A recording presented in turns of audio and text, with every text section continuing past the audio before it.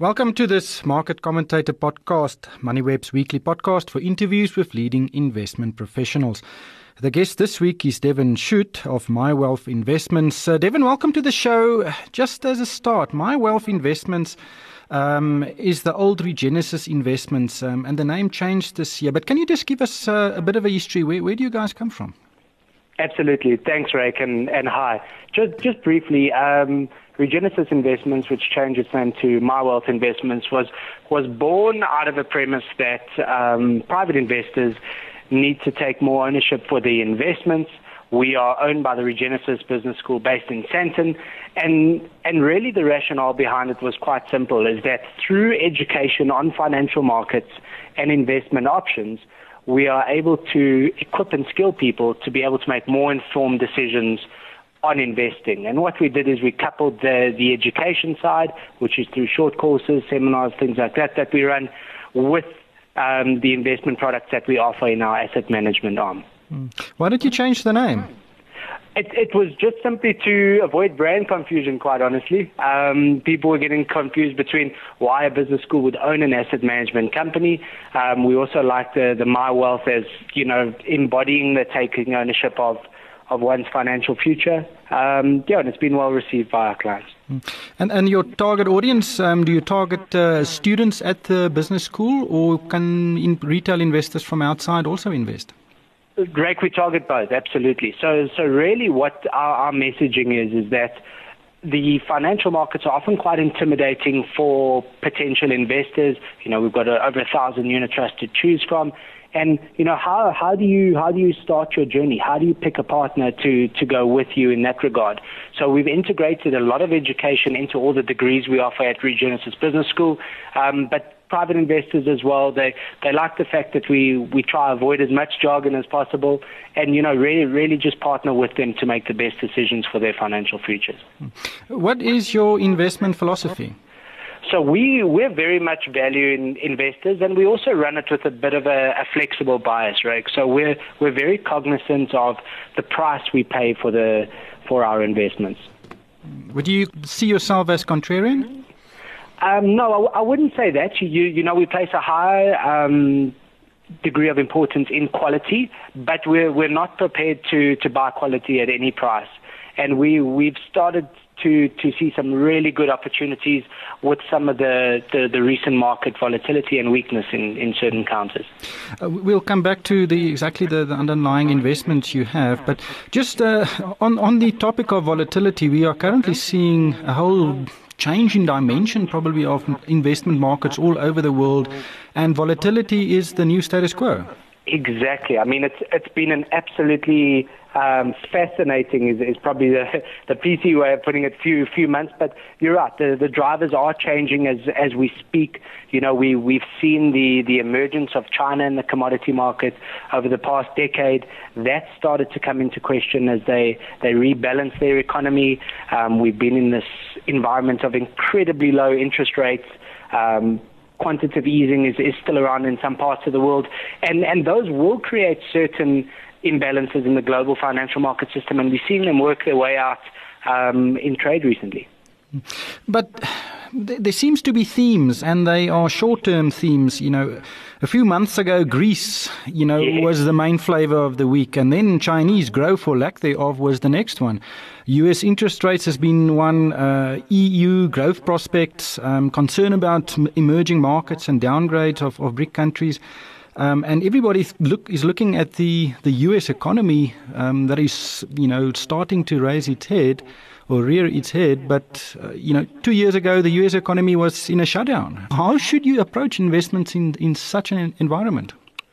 Well, Rick, it really much depends on what you are investing for. For our clients, we're very much investing for the long term. So the real challenge here, exactly as you listed that shopping list of things to focus on in the short term, is to try wade your way through the clutter and see what the big themes and the big drivers are going to be for equities going forward. And there's a couple that we believe do cut through what's happened recently. We're very pro-African growth. We believe there's a lot of value unlocked to come there. And we also are quite positive on China. We believe this rebalancing that we're seeing in the economy is necessary. We also, would rather focus on the quantum of the Chinese economy rather than necessarily the absolute speed of it. So, whether it's growing at 7%, 6%, 5%, the reality is it's still a massive, massive player within the global economy and will continue to add to its influence there. Where do you see China? Do you see it would become a big driver like the US is currently? I think so. If you look at what they're trying to do, they're trying to move their economy from being as reliant on manufacturing to a more consumer and services-driven economy, which is exactly where the U.S. is sitting at the moment. So we're already seeing the trend of a lot of manufacturing being moved to countries like India, which has population growth that's exploding and will probably be a bigger country than China in the coming years. And that's a very interesting dynamic, because if you try to get your head around a Chinese consumer market that is growing and thriving, that the numbers do boggle the mind. But I think we've always seen China synonymous with manufacturing and base metals, and those dynamics are changing in front of our eyes, and we need to be adept at changing with them. You also said you were pretty pro-Africa. Where do you see value here?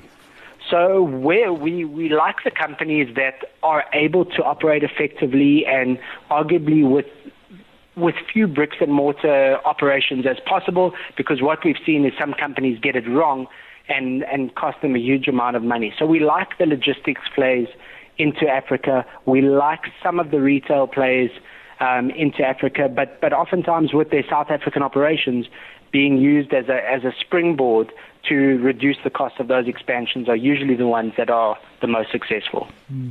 Just want to talk about your unit trusts quickly. You use selected or preferred asset managers as partners to manage some of these funds. Who are those asset managers? We do. So our preferred fund is the 361 Met Equity Fund. One of the reasons, Rake, that we've gone with that is that we like the hedge fund background, and we like the fact that they not simply buy and hold for eternity, but they have some flexibility in regard to how they approach their investments into the JSE listed universe.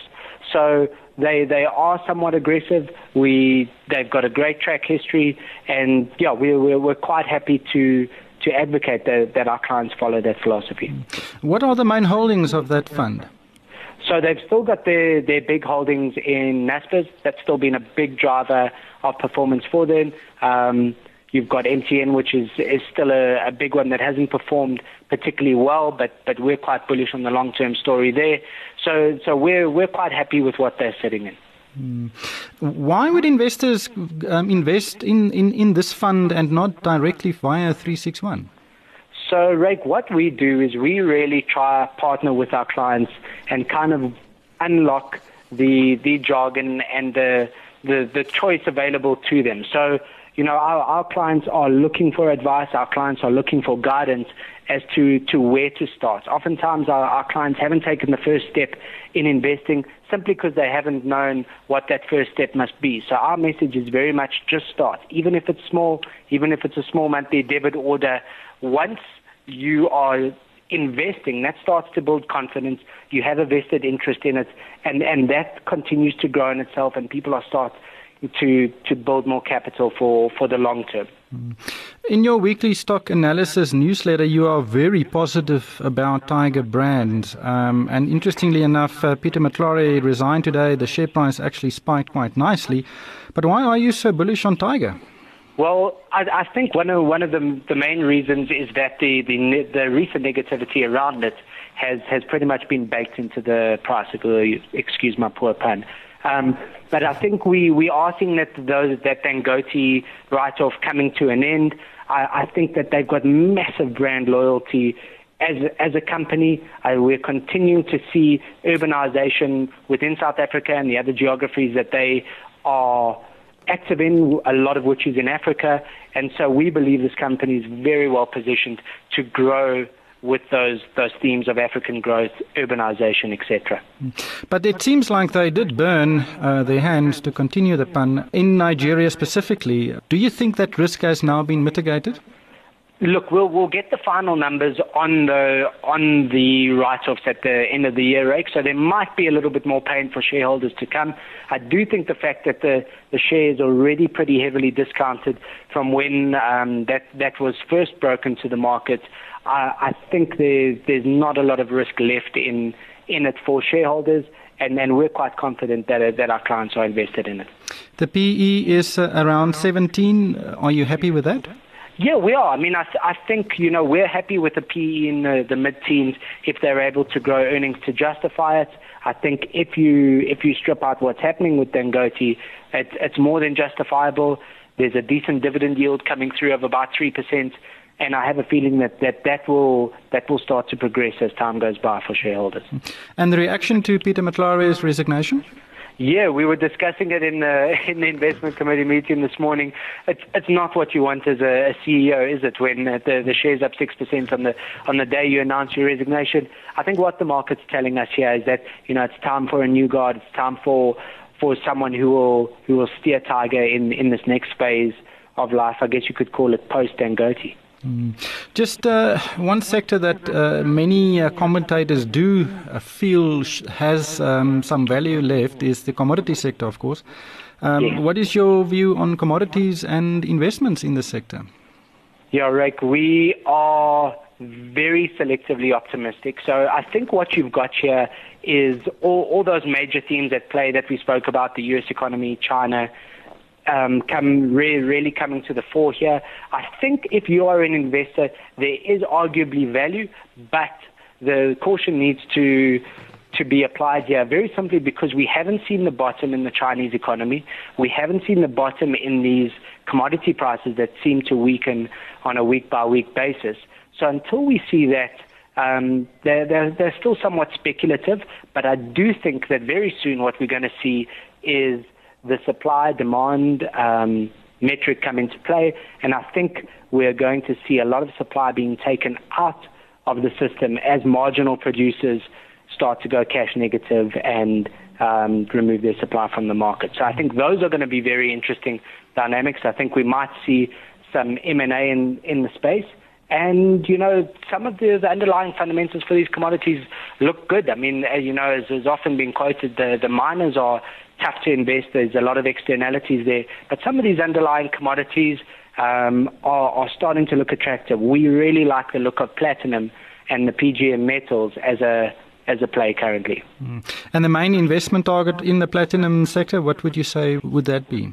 Well, we wouldn't go for the company, so we would try to get exposure with the metal directly, either through the exchange-traded note, which is in rands, or offshore. You're able to get exposure to that.